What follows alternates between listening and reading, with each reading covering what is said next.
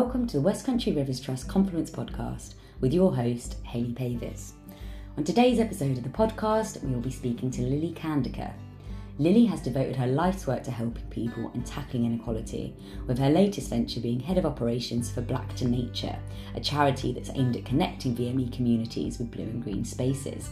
Now, Lily will mention the term VME a lot throughout this episode, and this stands for Visible Minority Ethnic. By exploring the intentions of the charity and the barriers that exist for minority groups when it comes to nature and the environmental sector, we will also find ourselves discussing Lily's personal journey into the natural world as an urbanite who is slowly but surely discovering the joys of rivers.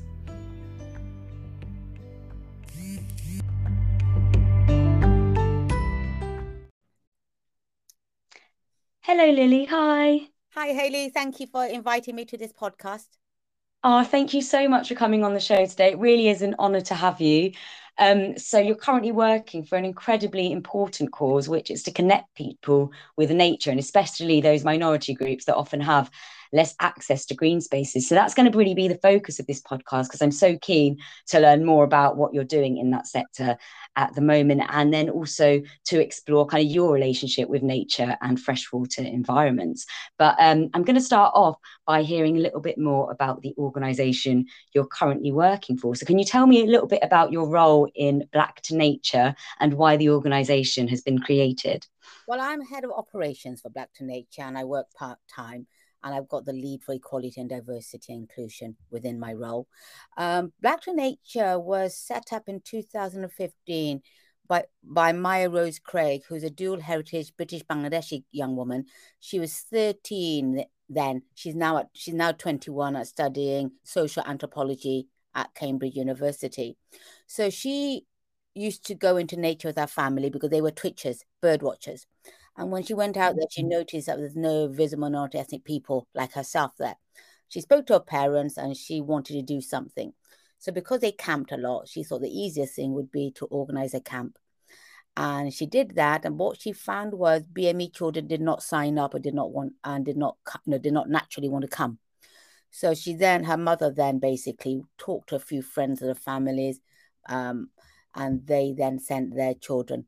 So the kids went, and they found that the kids weren't really that interested. They didn't see the relevance of it, and they weren't really engaged. And most of the kids BME children who did come were all boys. So when one of the people was then talking about peregrine falcons, and then relating, comparing it to a Formula One cars, it made them understand or could link to it, if that's the right word. They could see the relevance and importance. So yeah, so what we do is we have 4 main areas. One is that we do camps. We do about 12 to 15 camps a year, and we take about 30 children, and the children ages range from 8 to 12, then 13 to 18. And we do this to take kids into nature. For a lot of these kids are inner city BME children who have very little or no experience of nature, and most of them live in the most deprived wards in Bristol. So they're from single parent households, low income families, and they live in social housing, especially in flats in Bristol. And they basically, when they come, and also all our activities are free. We fundraise, so we don't want money to be a barrier for our young people. We also then campaign in terms of working with organizations within the environmental sector for them to understand why BME people aren't going into nature, and also not getting jobs within the environmental sector, but also what they can do to encourage BME people to go into nature. We also hold other activities like day trips and things for families, again, going into nature. For a lot of our families, these day trips will be the only holiday or activity they can afford to do. And we also do a lot of partnership working with other organizations. Wow, sounds amazing. You definitely do a whole lot of different approaches to kind of make sure that people are getting out to nature. And you've touched on a lot of topics there. I'm going to start with you talking about how some of the children come along and aren't initially interested because they haven't been exposed to nature yet, and that you find ways to make it really relatable to them and cool. And do you find this kind of approach works? Do you see the same children coming back and getting more and more interested and developing more of a kind of consideration and care for the environment once you make it appeal to them? Yes, I mean, first of all, it takes time, because Mm-hmm. of like, if I take each little group, it makes it easier to explain. So what we find with a lot of the children is that because their families, mentioned low income, but also a lot of their families work antisocial hours. You talk about cleaners or in the catering industry, fast food, taxi drivers. So a lot of them, the parents don't have the money or the time to actually take them out into nature. They might go to a local park, and usually what you'll find that they're going to the park about 4 o'clock, 5 o'clock, just as white families are going home, kind of thing. So, Mm-hmm. so their contact with nature is very minimum, and they don't see it as relevant to their lives. So when we take them, and then what we find is the parents don't, I won't always say frightened, but don't always feel that nature or the British nature is for them, or they don't see, or they don't see the importance of nature in their lives. Because a lot of them are from rural background, but they see nature as employment. It's a bit like farming, it's not there just to go out Yeah. and look at a tree or a flower. You use nature, or you grow animals on it. So it has a purpose. So what we find is that we have to, it takes time, like we do with the younger children, for example, we do day trips, because a lot of parents don't send their children, don't send their children onto camp straight away, because they have to have confidence in what we do as an organization. They need to have confidence in us that we will look after their children, as well as feeding them a culturally appropriate food and looking after their the we aren't a religious organization, we're neutral, but we understand a lot of parents have religious needs, so they appreciate that we understand those needs when we take their kids out.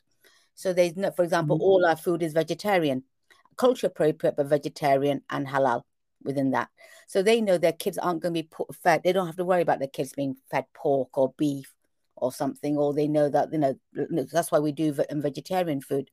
We also, costing to go out into nature is expensive. A lot of these places don't have bus routes. And if you've got 4 or 5 children, it's expensive to go out anyway, kind of thing. And also what we come recently is food poverty is become a big issue. We feed our children because a lot of kids, we get a lot of teenage boys coming and they are hungry because their parents Mm-hmm. cannot afford to feed them 4 or 5 plates of food for every sitting. You know how teenage boys, they can eat you out of house and home when they're growing. Yeah. So so a lot of our boys, they come and they're hungry, and we basically have a lot of food, and we basically say, eat. Don't feel shy. If you want to eat as much as you want, and also if you want to take a doggy bag home, you're more than welcome to, because the food's going to be wasted anyway.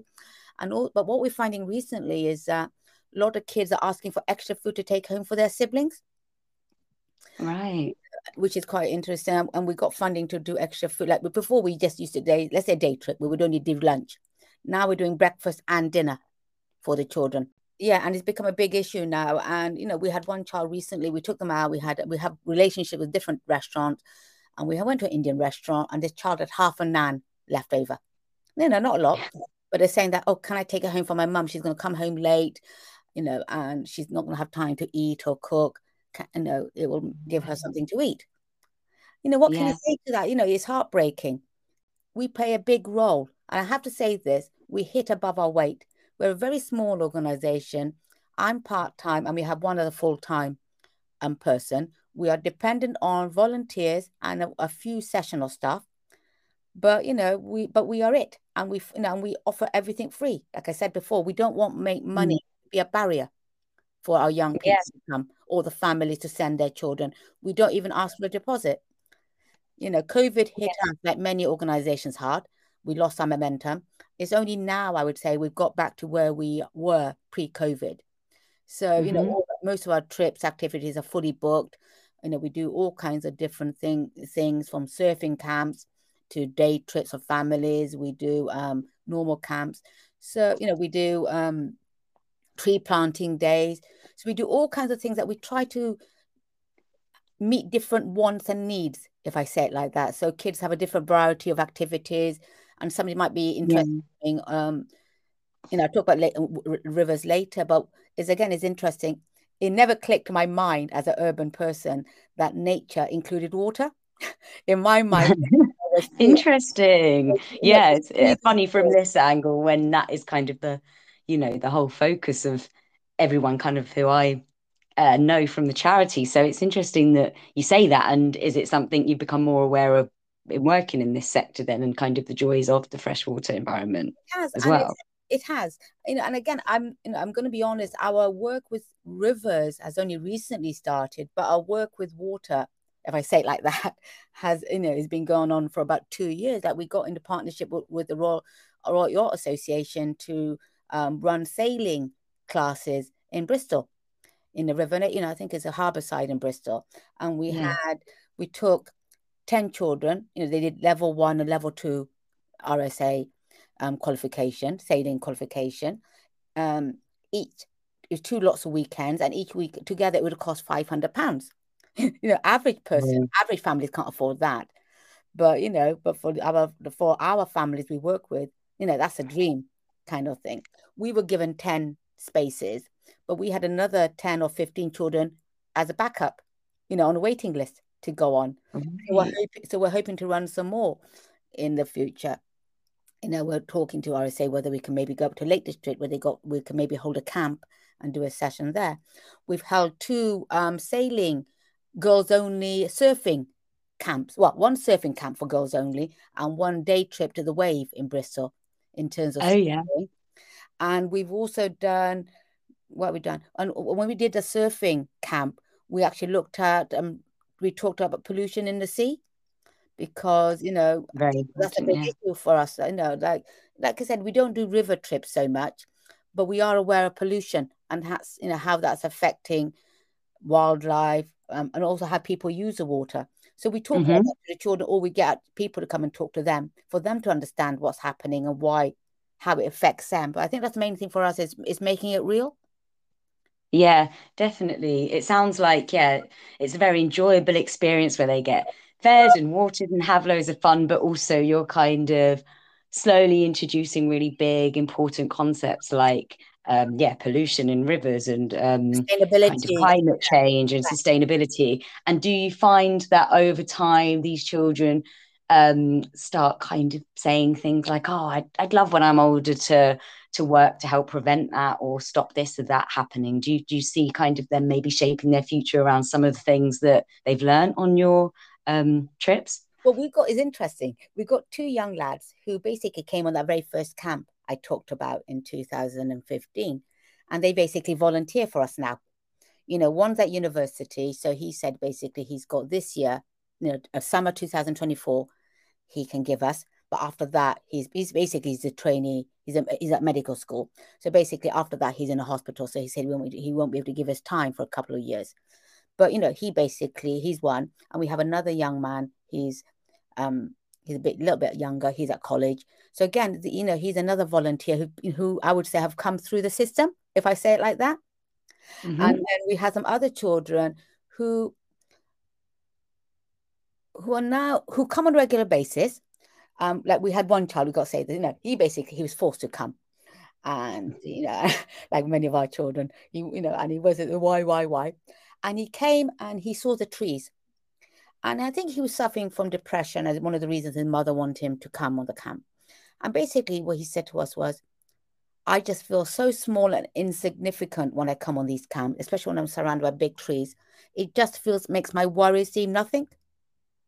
Oh, that's lovely. Yeah, You that know, is one effect of nature, I think, is just yes, putting things in perspective sometimes and calming you, finding solace kind of thing. it is, and also peace, and and also make it. And because one of the things that we do is we try to build physical and mental resilience for our young people.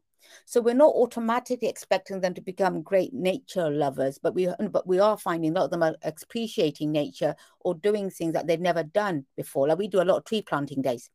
We did last year. Hmm. We did 4. We're hoping to do 6 this between January and March, and then because that's the season. But also we do tree caring days. We just finished one about a week or so back. We go look after the trees. So you got kids who planted the trees. They come back in a year, nearly a year, and they look at this tree that's grown or whatever, or they look at trees which have died, and it's kind of they find out why, and then again we work in partnership with different organizations and local farmers and all this kind of stuff. So it's actually sorry, I'm repeating myself, but it's actually getting the kids to, it's not always moving on with it, if that makes sense, or keeping in touch, but it's actually appreciating and benefiting from nature. Hmm. Definitely, like personal benefits Hmm. to physically, mentally, and just Yeah, understanding the importance of it in their everyday life, in the food yeah. they eat, the sports they do. And the clothes Yeah, they I wear, think it's because we did a fashion, sorry, because all these little things come to mind. Like we did a fashion yeah. competition with UWE recently, University of West of England, where we had young people design upcycle outfits. We got children to upcycle outfits from sharis because they're meters of the 5 meters by 1 meter long piece of cloth. So Hmm. basically, a lot of these sharis get old because like all clothes is fashion or age or whatever. And we got young people as part of Sustainable Fashion Week last September. We got kids to actually do design clothes, which were then made up, and they then participated in catwalk with these clothes. Nice. No, that's amazing. And touching on something you said earlier and following on from my last question about whether people show interest of like taking it forward, even if that's not like the end goal, um, what there's obviously some barriers that must exist for minority groups going into the environmental sector because of the sheer fact that there is such a low representation of them in the environmental sector at the moment. I think I read some stats that like just 4.8 of environmental professionals are of an ethnic minority. And I was just wondering if we could talk a little bit about, from your experience, why that might be, what the main barriers are, and how it can be improved. I mean, it used to be 0.06, sorry, 0.6%, less than 1% a few years back. And it's now gone up. You mentioned 4%. It's now gone up to 7, I think, the new data. I'm trying to find out, Okay. check. But I want to double check, but I'm wanting to double check do they have ethnic breakdown within those figures? Because that includes Mm-hmm. everybody who's non-white. So that could be any, Yeah. that could be somebody's Polish, if that makes sense, or Mm-hmm. something. We have to be, for us, we want to look at the data and analyze it a bit more. There's two sides, and I always say this to people. One is the organizations, what they're doing or not doing, encouraging people into nature, but also what can we do with families or the young people themselves for them to be interested in nature. I mean, first of all, in terms of organization, like for example, we once worked with an organization. They came to us and they had this job. It was for just if it was for an A level student, somebody's passed their A level, and it was a junior accounts clerk post. And one of the essential criteria was a passion for nature. And we said to them, that's a barrier straight away because if you're looking for office space person, Mm-hmm. you should build that passion for them. Once you employ somebody with your work, with your offers and whatever, you should then build that passion.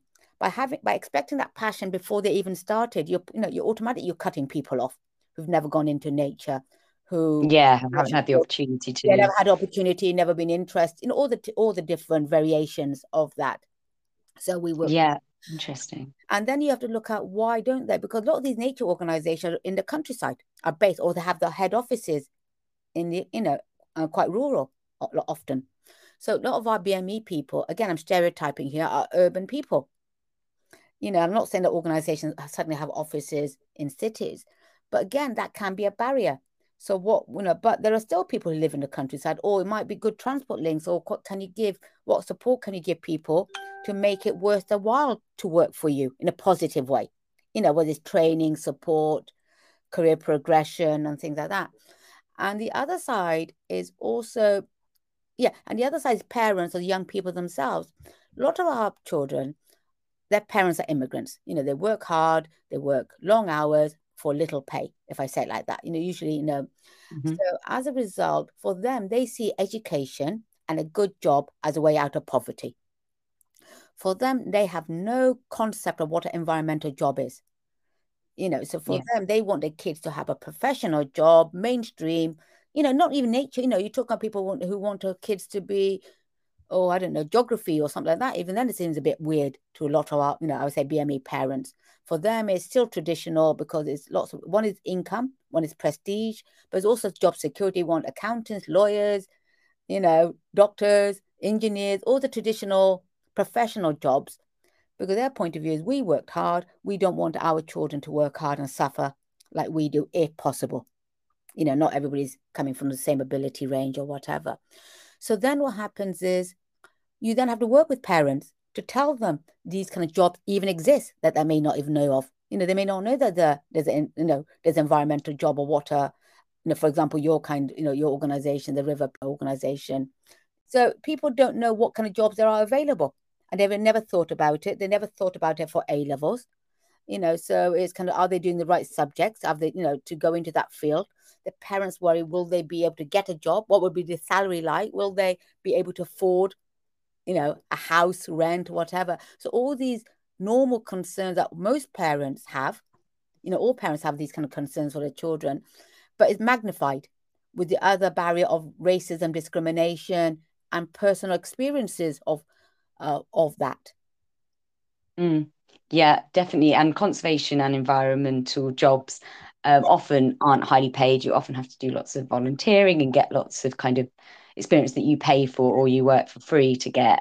And I think that is definitely a barrier for people who can't really afford to be working for no money for kind of any amount of time. So, yeah, I suppose just it's a barrier for it's a barrier for low income people, full stop. You talk about white working class people, but but traditionally BME families, again, maybe have larger families and things, but it seems like you mentioned it there, they may not have the right clothes, they cannot afford it. We provide our young people when they come warm coats. We've got donations from North Face. These are waterproof, nice. very warm coats. But they're quite large. We were kind of given not adult, but teenage, let's say 16-year-old sizes. So we got 8-year-olds wearing them, and a bit like those blazers you buy for kids, you'll grow into it kind of thing. So they're wearing them because they're waterproof and warm, but it's hanging down from their hands kind of thing. We got lovely sweet photos. But the bright yellow, and we do think we know when we first saw them, we say, oh, our kids aren't going to want to wear them. But we said thank you to North Face, of course, but it's kind of, nope, they're bright yellow. We can't lose our children then. At least, we have to see them in a distance, fluorescent yellow, but yeah, clothes, Wellington boots, we provide jumpers, very privately. We provide warm clothes to the families we work with, because we lot of the families, we've got good relationships and we know they're in need. We also got, very quickly again, we've got partnership with the organization where we provide recycled laptops and hard drives, computers. We've got cases where 4 or 5 children have been sharing a laptop to do homework. You can imagine the pressures and things. So we were able to give one family, we gave them 3 laptops and a tablet for their younger brother who's got autism. And that's just one example. We've got, we've given away about 50 laptops so far. But all this makes a difference, because if you're then able to do homework, do well in academically, or just get on with life well, it gives people options. They don't feel so down physically and mentally, and they feel they got choices in life. Yeah, definitely. It's all those things you don't think about if you grow up somewhere around nature. You kind of you assume that you're just going to have the right clothing or some binoculars so you can enjoy the birds or whatever. But coming from an urban environment, it'd be, I guess, very normal to not have access to that equipment. So yeah, that is really amazing that you provide that for them as well. So you're based in Bristol. That's right. And where do you take them out to normally? How far into the West Country do you come? Just trying to kind of figure out the crossover between kind of area that we work in and the area where you work.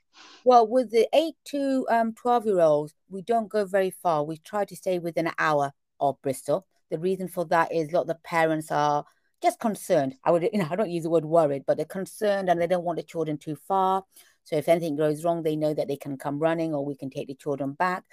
But with secondary age children, we go about 2.5 hours outside of Bristol. So we go to Black Mountains, to Dartmoor, to New Forest, just outside Exeter Way as well. Not Mendips as well. So we go quite far, but we don't want to spend too much time traveling. We want to use the time doing our activities, like our nature walks, we do bat watching, bird ringing, all kinds of different activities to make it enjoyable. So we don't want to spend too much time traveling, kind of thing. Yeah. So, yeah, so I think, I don't think I've actually, I think New Forest is below you, if from memory. I'm very bad with geography. So again, I think we passed Yeah. Dorset on the way. So we're Nice. always looking for partners, just to say that if anybody wants to host us or would like to fund us or work in partnership with us, we're always looking for partners to work with. Yeah, I mean, I'm sure we would be very interested. So that would be really, really cool to explore that in the future. And bringing it back to rivers a little bit, out of the activities you do, what kind of freshwater environments do you visit? Do you find that the kids are interested in that kind of area of conservation, or do you have plans to kind of do more in terms of? I read that you do things like pond dipping, even that kind of stuff, or Yes. like them getting the ice creams by the lake. I even remember you saying that. And whilst it's not, maybe like interacting with the freshwater environment, it's still creating a nice memory It is. I mean, beside it. it's So yeah, there's so much we want to do and can, but there's limit of to what we course. can do, And it's like, for example, when we did the surfing camp, we also went, what's it called when you go onto rock, when you go into water, there's rocks where you have water. So Rock pooling. that's it. And we actually got the kids to actually see what they could. We had a little laminated sheet of things that they might find, and we tried to get the kids to mark off what they did find, kind of thing. Right. So Yeah. so we are wanting to do a bit more water, but I think what it is that in ourselves we're not that experienced in it. If I say it like that, Hmm. so whoever we work with has to have that experience, and and it's an area that we're thinking about, but haven't had the time to go there. Now I mentioned the sailing and I mentioned this surfing, and Hmm. the rock pools now. And we're just one of the surfing camp within Woolacombe, Croyd Bay, at this outside Okay. Woolacombe. But so rivers are something we want to work with. But somebody's invited us, I think, to go to a river and maybe help with the older children in particular to look at what we can do to help clean up or something in the rivers and things like that. But for us, it's another health and safety because, again, depending on the age, is another responsibility for us. So we just have to have the right partnerships and the right volunteers, the right people to deliver that kind of work. Yeah, definitely. And I'm intrigued to just hear a little bit about your relationship with nature after talking about all of that. Is this something that you're on a journey with the organization? You're finding out more about nature, more about rivers, or is it something you've always been interested in? What's your kind of journey It's in that very, sense? it's very much a journey for me. I am a total urbanite. I like my street lighting. I find myself even, Chew Valley Lake is only about 40 minutes outside of Bristol. That's why we take the young primary kids. When I go there, especially in winters, kind of, oh God, it's countryside. Oh, scary. So I'm new to it. I've always loved trees. I got to say that. I've always go back to what that young person said. I've always felt like that. When I'm next to a big tree, I feel as though I'm just, I can just feel myself relaxing mentally. So I've worked again. It's interesting because I've worked on environmental projects with my professional hat because my background is quality diversity and project management in the public sector. So I've worked on environmental EU projects. One in particular was the energy efficiency project. But in my mind, it never clicked. Even though I knew it was an environmental energy saving, it never clicked that it was a nature organization, nature work, if that makes sense. In my Hmm. mind, it was public sector, and I just kind of got on with it, if that makes it. Never got to that level. So I've been working with Black Nature, which I've been doing for now for about 18 months altogether in different capacities. I've learned a lot. I'm still learning. I've still got a lot to learn. I think my passion is there and in most of the areas. I'm not going to say agree with, I understand. I'm not say agree, but I totally understand all of the areas, but I'm learning, I so don't think anyone ever really does. That's the thing. You always have this idea that if someone's working in it, they know everything. But really, people specialize, they have the area, and there's too much to know. So don't worry about knowing everything. So, so it's, yes, but very much it's a learning curve for me. And again, I got, like my chair is quite funny because I'm not a camper by nature. I do like my hotels with my ensuite bathroom kind of thing. Yeah. But I have been told that I have to, I've been told by child I have to go on a camp at least once a year to keep, how can I sell camps if I never do go on myself, kind of thing. And I remember the Yeah. first time I went, because again, for health and safety, we have an adult per in the tent with with the children, with the young people. So I was in the girls' tent, and I went in. I had my king size duvet and everything, and I found that the girls had made up my mattress for me. I thought, oh, how sweet, how nice. I was near the door for for safety, and then I fell asleep. And as it happens, like all mattresses deflate, kind of thing. So when I woke up, my mattress was flat, and I had a backache, and I couldn't understand how come my mattress was so lumpy, kind of thing. It turned out that they put my mattress over their shoes. Oh no. you know, Yeah, so, not a good night's sleep. but I went there, I did it, so I do go, kind of thing. And I'm not saying it's not for me, but it's still not what I would do with my own time and money, if I say it like that. But Of course. I appreciate the importance of it for our Yeah, young people, definitely. because for us it's not even the camping in itself, because we do go to some places that have the chalets and stuff like that. But what it is, when they're in the tents, they help put up the tents. Sometimes they help put away the tents, so it's an activity that they would not have experienced, kind of thing. But if we just go to a chalet, the bed's made up, everything is kind of going from house to a house, so they'll not Yeah. experience something different outside their comfort Mm. zone. Yeah, and it's life skills as well, isn't Yeah, and it? that's Being what able this is to very nice. survive in. Yeah, because they, we Yeah. do dwarfs and all that, but also we get the kids. We have our main food, but also we do again on the where we go. One place in particular, Langerford Farm, near just outside of I think is just outside of Exeter. They got a kitchen area, so we get people to come and do cooking classes with them, but using um seasonal vegetables, seasonal food.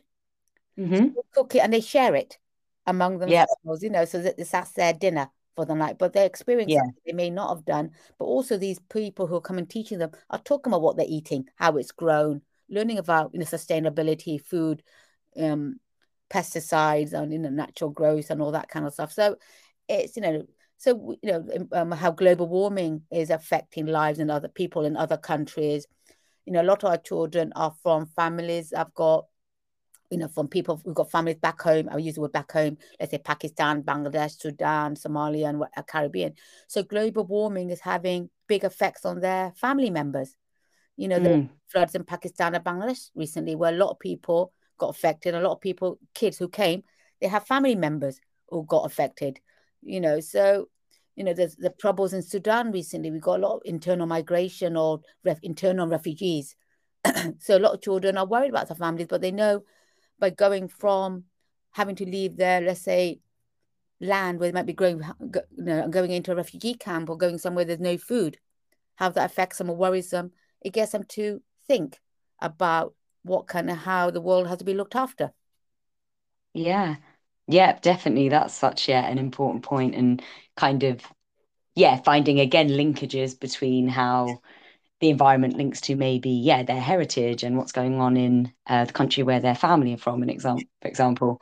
Yeah, that all sounds amazing. I think it's almost, unfortunately, time to wrap up the interview, but we've spoken about some amazing things. It's been really good to hear about your organization and kind of how we could support minority groups in the environmental sector and your journey into nature. And I hope that your journey continues and that you get to spend more time by rivers and start to fall in love with them and alongside with all the kids that you're taking out. But yeah, it's been really inspirational hearing about it all. And I just wanted to thank you for coming on the show. No, thank you for having me. And like I said, if you do have any work, any ideas or where we can work with yourself or some of your colleagues on river work, please do get in contact.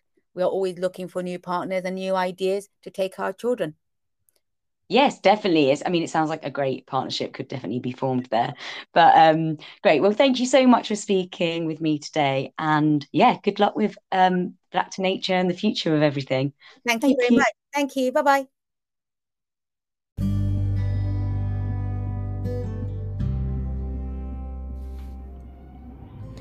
What an inspiring chat and incredibly important topic to explore. If you'd like to learn more or even get involved in Black to Nature, then head to www.black2nature.org. Here you'll also find links to all their social media platforms. Now, if this is a cause you care about, then also visit the website to donate. Thanks for listening and stay tuned for future episodes of our Confluence podcast.